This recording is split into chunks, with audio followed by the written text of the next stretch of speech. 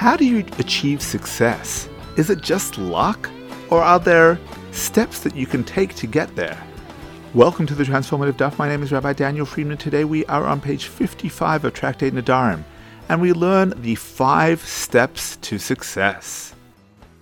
Welcome to the Transformative Daf, and thank you for being my Chavrissa today. I like to begin with a story. Many years ago, a friend of mine was appointed vice president of a prestigious university. Marveling at his incredible achievement given his tender age, I asked him how he did it. Well, it wasn't like I ran around campaigning for the position, he said to me. I guess I was just always there. Whenever anyone needed anything done, I was the one to raise my hand and offer to do it. On one occasion, I was attending a major conference. During the keynote address, I took notes on my laptop. I then organized them neatly onto a PowerPoint. After the session, I approached the speaker and thanked him. I offered to share the notes with him if he wanted it as a summary at the end of the day. He looked at what I'd prepared, commended me on my work, and accepted my offer to use the PowerPoint summary. Great, I said. I'll email it to you. No, he replied. You are going to present it to the audience. Sure enough, at the end of that first day, I presented my summary of his sessions. And for the remainder of the conference, I was the name on everyone's lips. Simply offering to be the note-taker became a life-changing moment. We all want to be successful in life. What separates those who prosper from the rest of the pack? Sadly, most people aren't willing to take the important steps to reach their desired destination. In today's Gemara, Rava expounds a passage in the Torah that sets a person on the path to success.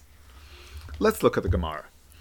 Rav Yosef was upset with Rava. Rava heard and appeared before him. He said to him, "Do not sit down until you tell me the explanation of this matter. What is the meaning of the verse, and from the wilderness Matana, and from Matana to Nachliel, and from Nachliel to Bomos?" Rava said to him, once a person renders himself like a wilderness, deserted before all, the Torah is given to him as a gift, matana, as it is stated, and from the wilderness, matana. And once it is given to him as a gift, God bequeaths nachla it to him, as it is stated, and from matana to Nachliel. And once God bequeaths it to him, he rises to greatness, as it is stated, and from Nachliel to Bomos, meaning elevated places. And if he elevates himself, but is arrogant about his Torah, the Holy One, blessed be He, degrades him, as it is stated, and from Bomos to the valley. And not only that, but one lowers him into the ground, as it is stated, and looking over Nishkafa, the face of the wasteland. But if he repents, the Holy One, blessed be He, elevates him, as it is stated, every valley shall be lifted. What steps are needed to achieve success in life? Step 1. You need to make yourself open and available to everyone. Just like my friend the VP, the first stage of greatness is simply to raise your hand and step forward whenever anyone needs a hand. Many people believe that they can waltz their way into greatness. It doesn't work like that. Nobody's handed greatness on a silver platter. If you make yourself available to all who need you, you will be amazed at how much you will be appreciated by a broad spectrum of people, and you never know which voluntary role you assume will lead you down your ultimate path to success. That's the wilderness idea. Step 2. The difference between a gift and an inheritance is that a gift has no apparent connection to you. Someone gives you something, but you don't really become one with it. It's a bonus. An inheritance, however, is utterly yours. The biggest cases that come before Beis Din are matters of inheritance. You can't challenge a gift in a court of law, but you can challenge a bequest. Once it is your inheritance, you become one with it, and that's the meaning of the verse's transition from gift to inheritance. At first, people may look at you with envy. How did you achieve your incredible success? They figure, oh, he was just lucky. But then they begin to realize that there's no such thing as luck. You've worked hard to get where you are. That gift is really an inheritance. You truly deserve to be in your place of success. Step 3, you rise to greatness. A colleague tells how he remembers the time he would always be available for speaking engagements across the country. Back in those days, whenever anyone would ask him to teach, he was there. Nowadays, his organization is so massive that he finds it hard to get away, and so he must limit his appearances. He feels awful when he declines his friends' invitations to speak, but he honestly doesn't have the time. That's the meaning of the next stage of rising to greatness. At the outset, you'll need to raise your hand at every opportunity to achieve success.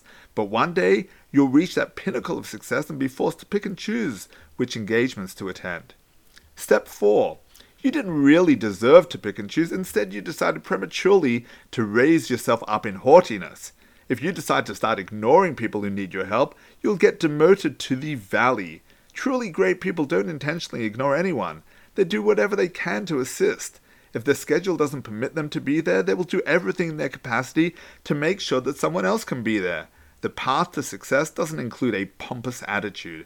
You want to be successful? Always find a way to be there for others, whether in person or by proxy.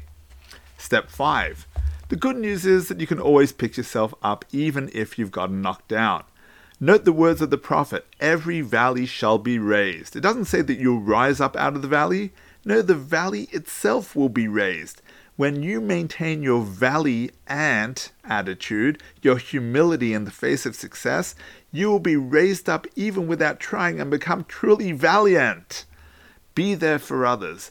Be humble about your ability to be a resource for all, and the Almighty will raise you to success. Success begins with raising your hand. Be there for others, and Hashem will be there for you.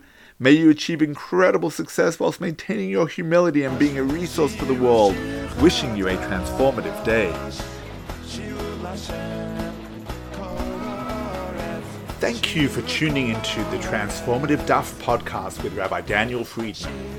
Whether you've been doing Daf Yomi for years or you're not quite ready to commit but want to be part of the Daf Yomi global movement, there's something in the Transformative Daf for everyone. It's about joining the conversation. It's about talking over the Daf with your family, your friends, your colleagues. It means never being short of a discussion starter or a meaningful Dvar Torah. Every page of the Gemara, every word, every letter contains the secrets of the universe.